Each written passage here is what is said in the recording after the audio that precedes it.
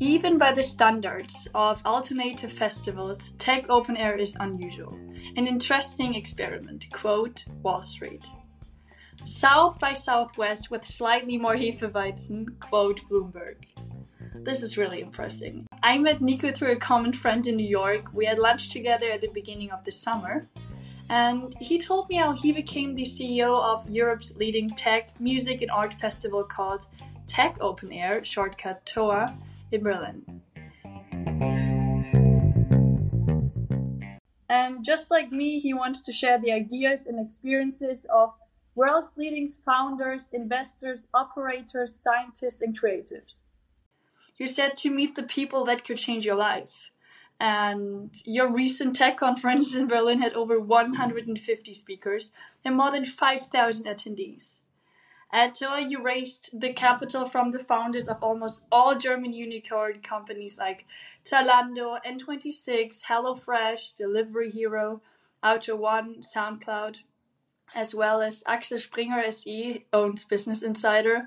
The leading VCs and startup organizations like the family. Honestly, it's just really impressive. So a big congratulations on that.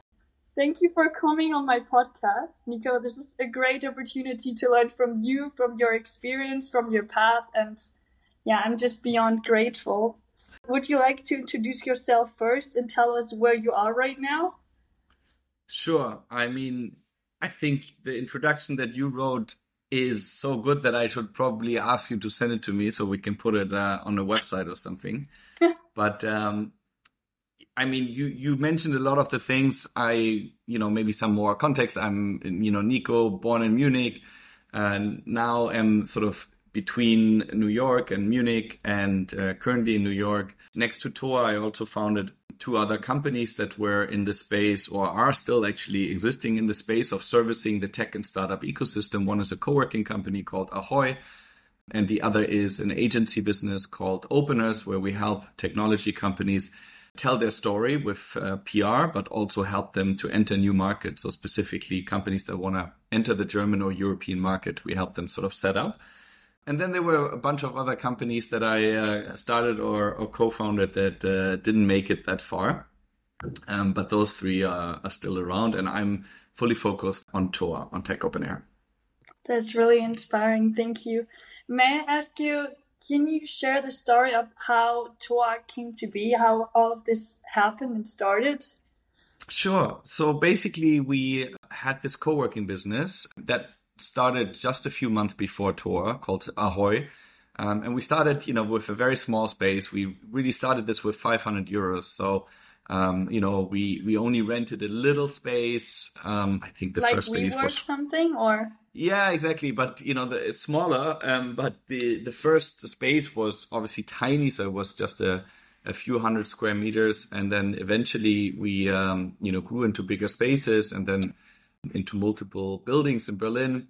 But that path basically meant we had no money for marketing or for sales or anything. So we decided to just host some events to get people through the door and show them the space that we had rented, because we needed to rent the desks in that space. And that's how we started doing events, because I was not typically, an event aficionado or, an event guy. I had never really organized events before. I think that in my childhood, I certainly liked planning things and organizing things and, getting, trips and vacations and so forth planned for my friends, but never had done any bigger event. And people liked the events at Ahoy. They were very small events. Some maybe only had 50 people.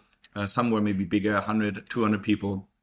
And people kept on saying, man, you should do like a really big event, like a conference. And so I started thinking about that, and together with a few other folks, we actually decided to ask the technology community, the startup community in Berlin, if we were to do a bigger event, what would Berlin want? What type of event? So we kind of crowdsourced the process also of conceptualizing the event. We had meetups, at friends' startups that were open to the public. We called them town hall meetups, and 50 to 100 people would show up, and we would, in a very democratic way, kind of brainstorm what type of event would Berlin need to have that, build a bridge not only between the startup and tech entrepreneurs, but throughout the city of Berlin. So our mission very fast became one where we said there's, technology and there's startups, and those are becoming bigger and bigger in Berlin. It was a, early stage in the development of the startup ecosystem in Berlin, but you could already see that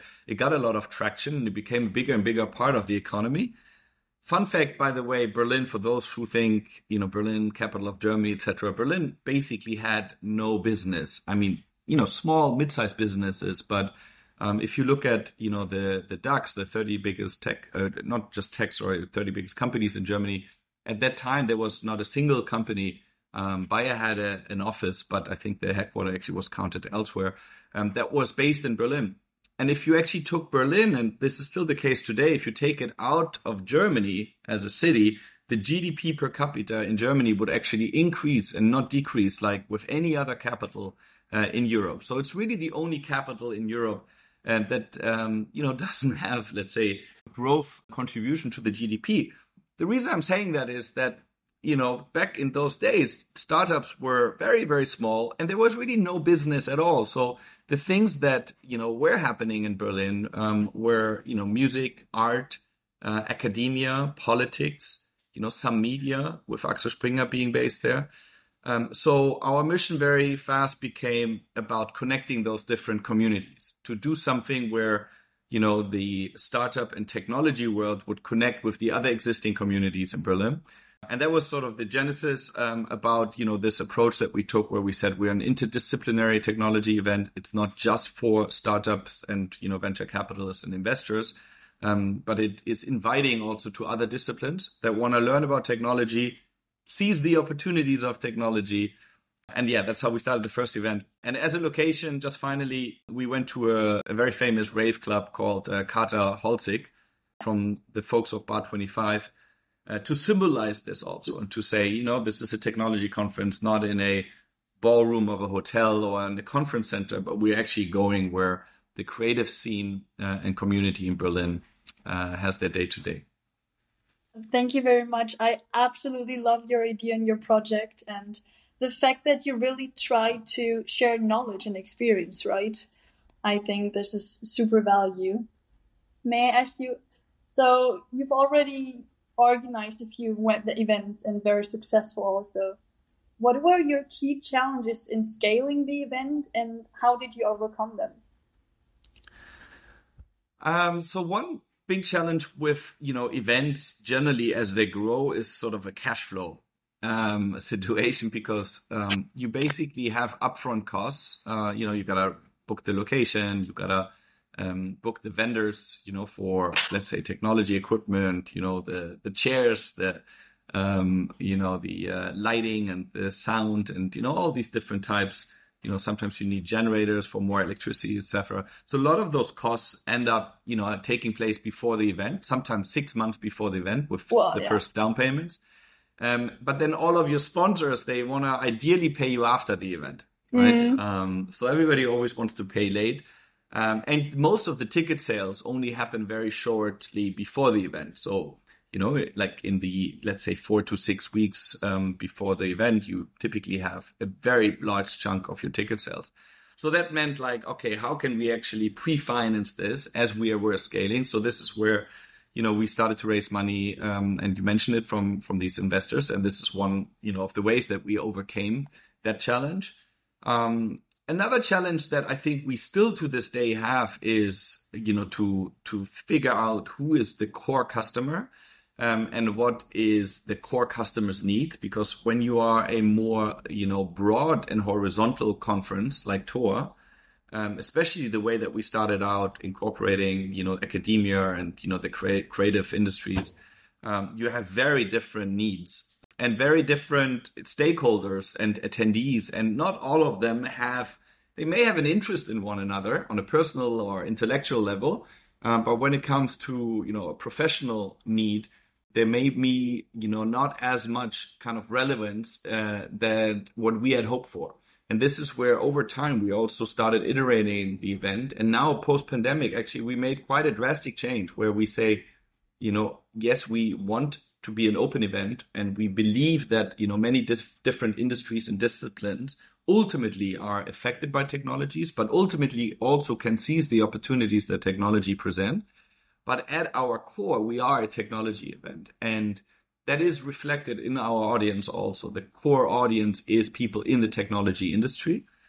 But that was a journey, right, to kind of come to that conclusion, because in the beginning, maybe, you have as a founder often this idea of how you think, the product, needs to look because it would serve your interests, right?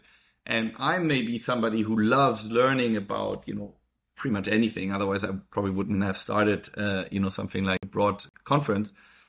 But the majority of people, that are your customers and that actually pay tickets via, often their businesses, they have a very concrete professional need. And it may be less about, this kind of broad spectrum of inspiration and knowledge sharing that they're interested in. Or maybe rather, let's say, maybe they're interested in it, but, their need, their business need, their professional need may be much more targeted. And so this is something that I needed to, I think, over years learn. And unfortunately, you have very long product cycles because it's only one per year. So these iterations take longer than maybe they would if you have a software product and you can measure and track every day and iterate. Faster feedback. But yeah, that was another challenge. And ultimately, you overcome that also, of course, by speaking to your customers, right? So that's something that is always useful. And also identifying who is really your core customer. Because if you think of a conference business, that question is not even that easy to answer, because you have sponsors, exhibitors, you have attendees. They both pay money. And they may have even sometimes different needs also, right? The sponsor may be a B2C sponsor like Red Bull or Nike or Smart Water, some of our B2C sponsors. They have different needs to, let's say, a B2B sponsor like Amazon Web Services, Accenture, McKinsey, etc.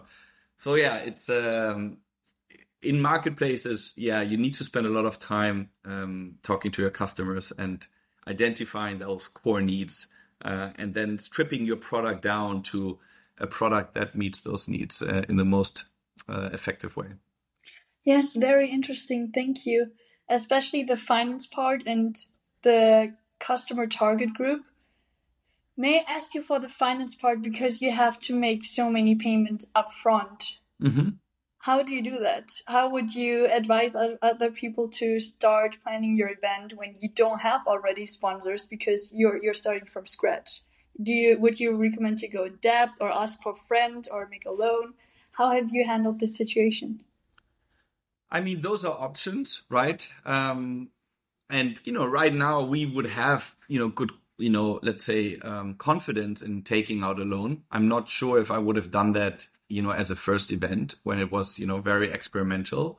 So I think, in that situation, maybe you want to play it a little bit more safe in the first event and, try to just minimize your costs as much as possible. So, for example, you could, ask maybe a big company if they give you their big conference room for free and become a sponsor in return. And then they may have a lot of equipment there already, or a university, right? They have all the equipment. They have the chairs, they have the lighting, they have the sound, they have the mic, they have all of that stuff already there. And I think that's also something that we learned the hard way, because we always had that idea of we want to be in this, super inspiring off location where nobody has ever done an event before. So we went to Funk House and we went to old, fabrics and, artist studios. And sometimes there wasn't even running water. We had to bring water. We had to bring, electricity. We had to bring the bathrooms, and, we had to build kitchens so that we could feed we did a lot of these things that in retrospect, I think, yes, they made, very magical events and probably paid into our brand.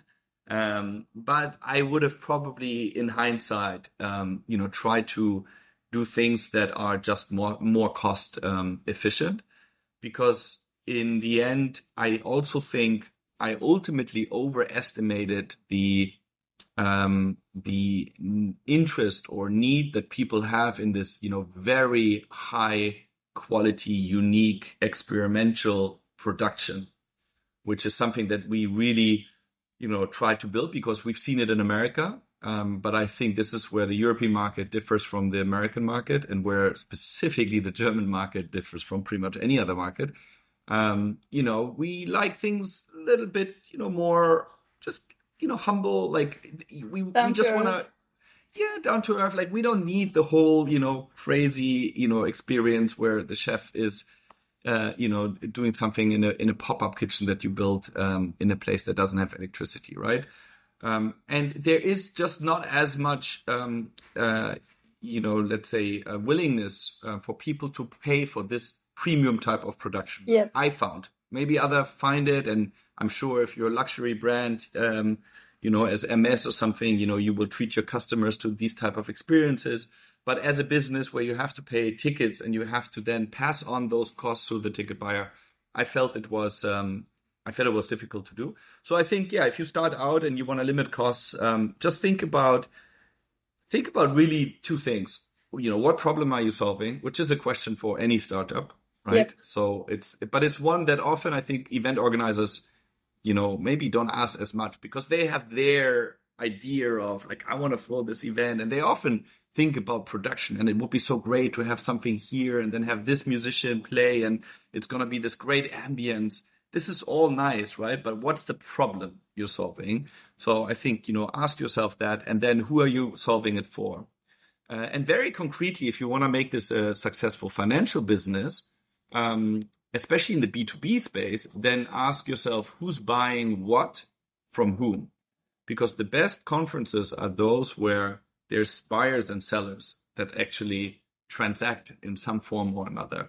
And this is, where old school trade shows, of course, have done this for, sometimes hundreds of years. And if you concentrate on those two questions, you will notice that actually you can limit costs quite a bit, because then it's not so much about all that production expenditure. You can just piggyback on, a university location or on a corporate location. So that's one. Sorry, lengthy answer.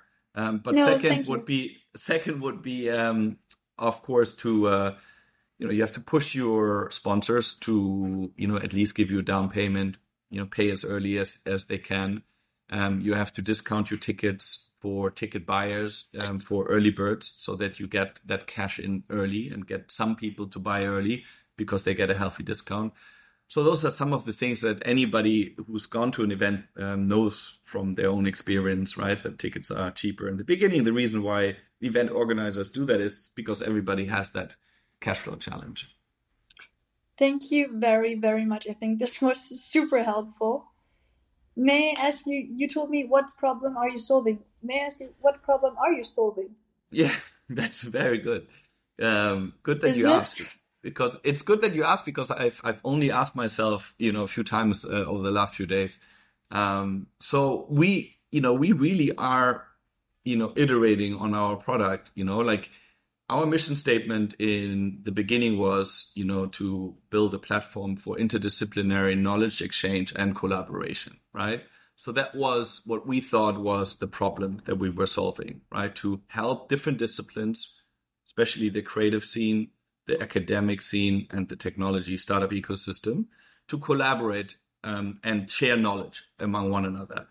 But as it turns out, it worked to some degree, but I think we made our life harder than it is, because it was a very broad, kind of fluffy mission statement, and thereby also a sort of broad problem to solve. And maybe not even a huge pressing problem, but more like yeah, sure, we all would like to learn from other disciplines. And yeah, sure, here and there we would like to, collaborate with a different industry. And these things happen, and universities partner with, startups and spin out of, these things happen. But it is not, a very pressing problem where I think there's, a big market in business to solve for it. So we ended up basically staying with that mission, but we shortened it to we help people and organizations become future-proof, right? So here we wanted to solve the problem of, companies facing an ever complex, uncertain technological world, and helping companies and humans in their personal development and in their personal careers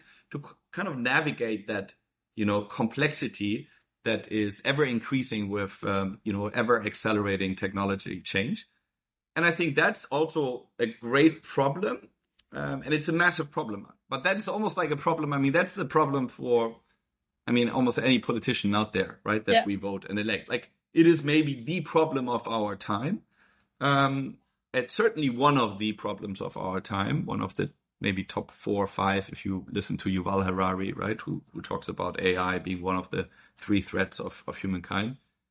But it's also, as a business and as an event, it's a little bit too macro. It's a bit too complex. It's like, well, what?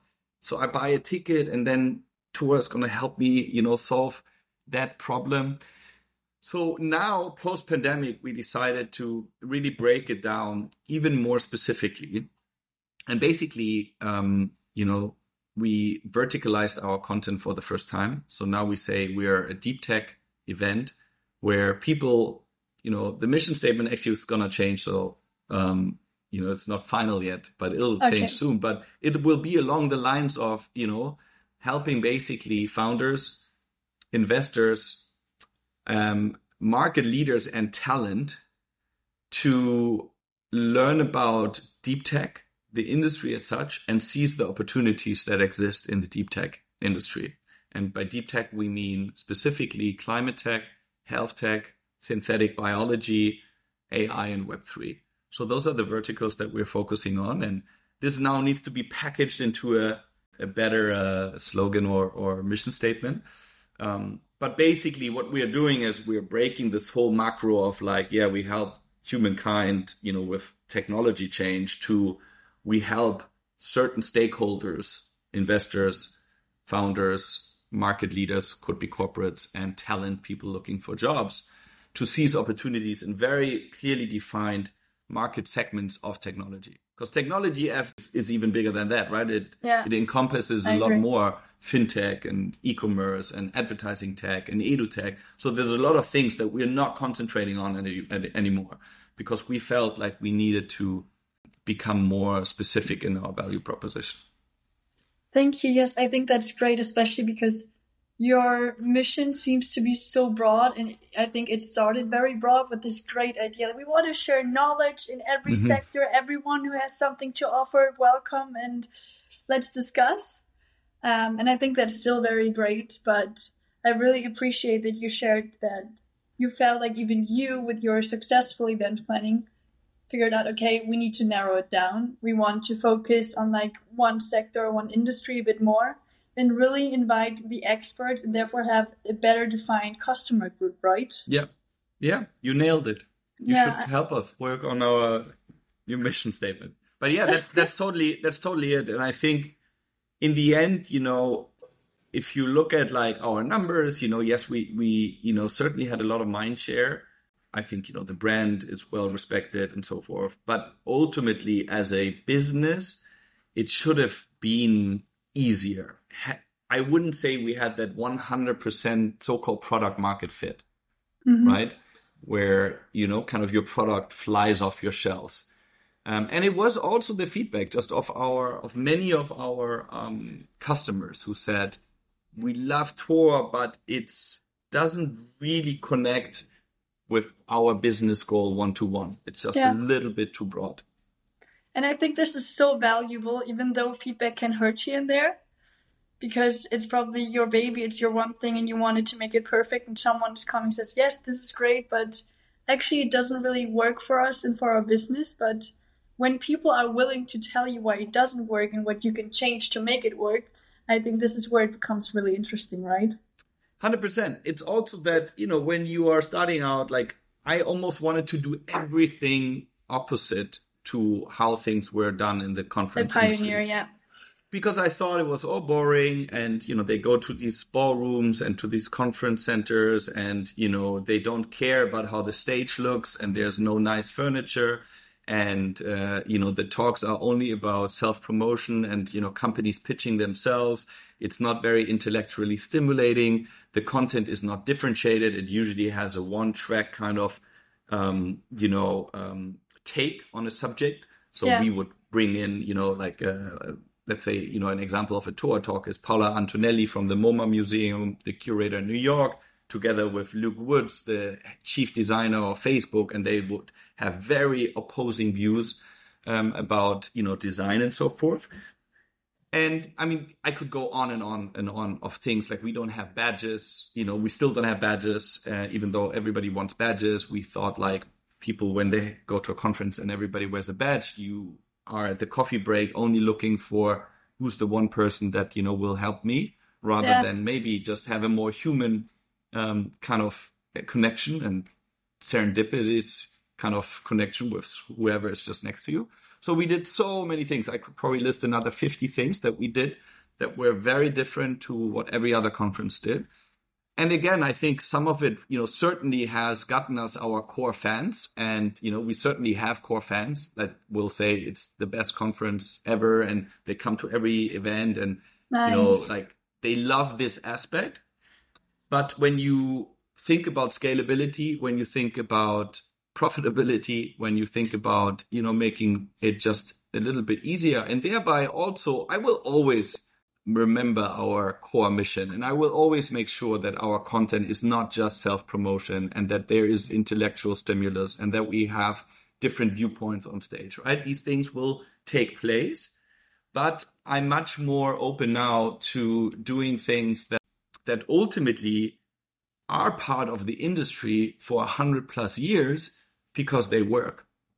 And maybe we eventually will even have name tags, because in the end, I have to also respect my customer and other potential customers who I want to attract. If they spend 500 euros on a ticket, they want to have a business result out of this, right? They want to go home and they want to have met the right people, and, they want to make sure that they get return on investment, and, the lanyard may actually be a positive contributor to that, to such an experience. So, ultimately, it also makes sense to speak to the incumbents. I did this, but I did it quite late. I've done it a lot over the last 2-3 years. I spoke to, all these very large conference and trade show organizations. And then you find patterns of things that they all do, and they just work. And then you start experimenting with them, and you're like, oh yeah, actually people, yeah.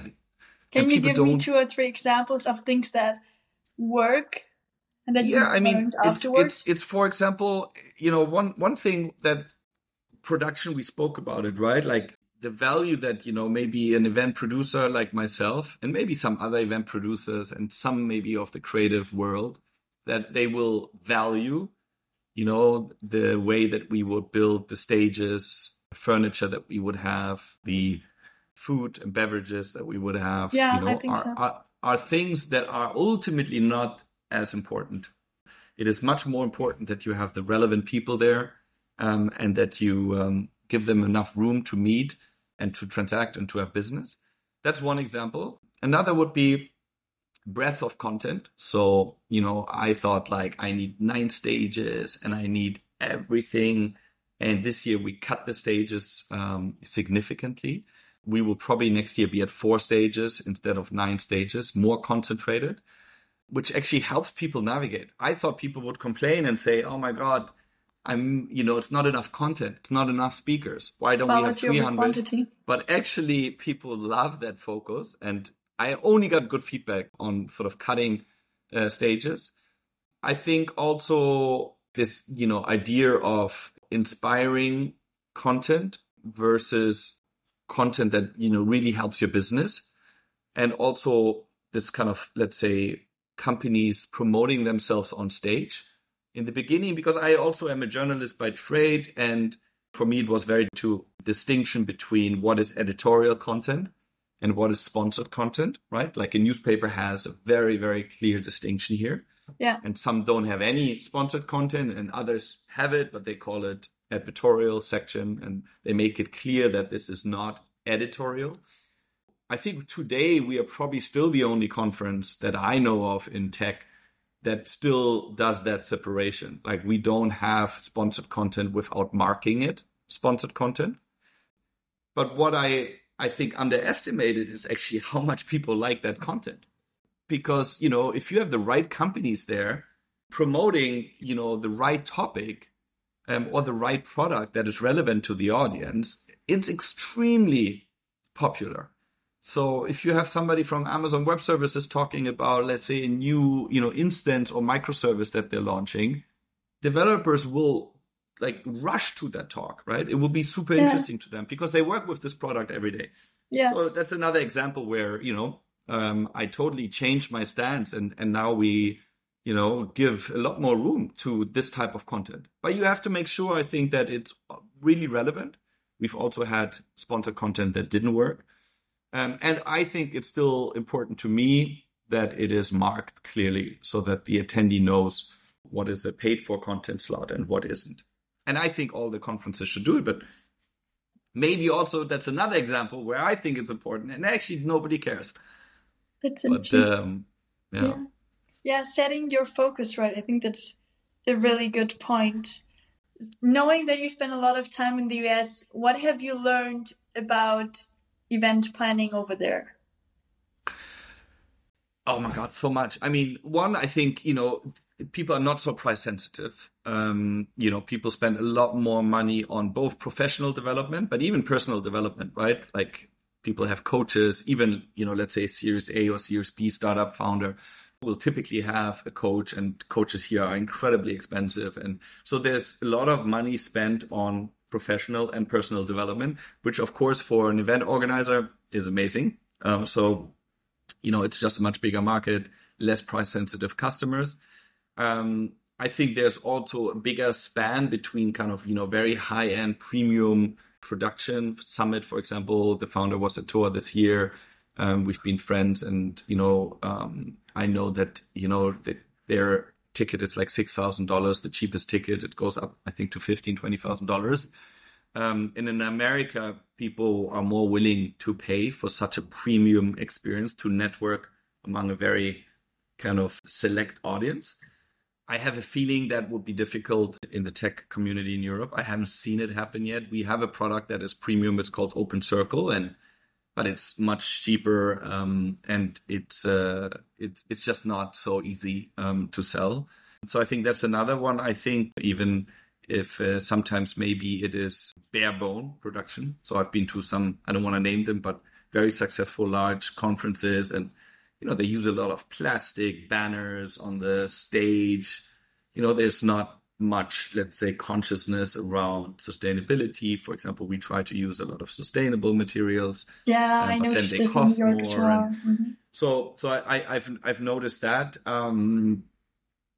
But I think, for tech, of course, here, you have, all the big innovators. So it's a very fruitful market, and it's an interesting market for us to explore as well. Yeah, I wanted to ask you, can you imagine to expand your event planning also to the US? For sure. I think it would require more investments that, it will require resources that I think right now we're not quite ready for, because production here is, of course, a lot more expensive. You get higher price points, but you're back to this kind of cash flow challenge, right? Yep. Where you have to pre-finance a lot of the very highly priced production costs in the US. We are thinking about doing something that is verticalized on one specific vertical. So start with a specific vertical and really just build a smaller event for that vertical. Other than that, I'm very bullish on emerging markets. So, we've had a conference in Asia for 5 years now, Japan, although that's not an emerging market, of course, but a very developed market, but we are in discussion to grow that event with a bigger Asian footprint. We have an Asian media company as one of our shareholders, and also you weren't at TOA, but we get more and more visitors from Asia actually at the main event in Berlin. Nice. Another market we're interested in is India. Of course, we had a member of parliament from India at TOA this year, and we are building out our relationships there, and obviously super interesting market for all the macroeconomic reasons. Yep, absolutely. And Mexico is a market that is just very organic to us because I happen to have a lot of friends in Mexico, and they're nice, right? Very nice people, huge love and passion for this country. That's true. And also, I think an interesting market because I do think that when you are more horizontal, right? When you say this is a technology event for different verticals, not just fintech, not just a health tech event, not just in an AI event, then I think actually emerging markets are, better catered to your event, because in an emerging market like Mexico, for example, the ecosystem is emerging. All the different players are popping up. New accelerators are starting. New VCs are starting. Corporates are thinking about, their venture capital strategies and how to interact with startups. Startups are popping out like crazy. Universities are, building out more entrepreneurship program. In that world, there's a high need for people to meet one another because it's all starting. You don't know who are all the accelerators yet. You don't know them personally. Once a market matures, which is why if you look at America, I don't see a lot of horizontal big tech events. I mean, there's TechCrunch Disrupt, but even that is very focused on kind of, earlier stage startups and pitching. There's South by Southwest, but that is, very broad and horizontal, with kind of a big target for, corporate attendees. But when it comes to tech and startups, most of the events that work here are more verticalized on a specific new emerging field, because then you have the same situation. If you're doing an event now in climate tech, then that is an ecosystem where so much is happening. There's more need to map out the ecosystem via a physical gathering. So that's why I'm very bullish on emerging markets when you want to do conferences that are a little bit bigger in scope.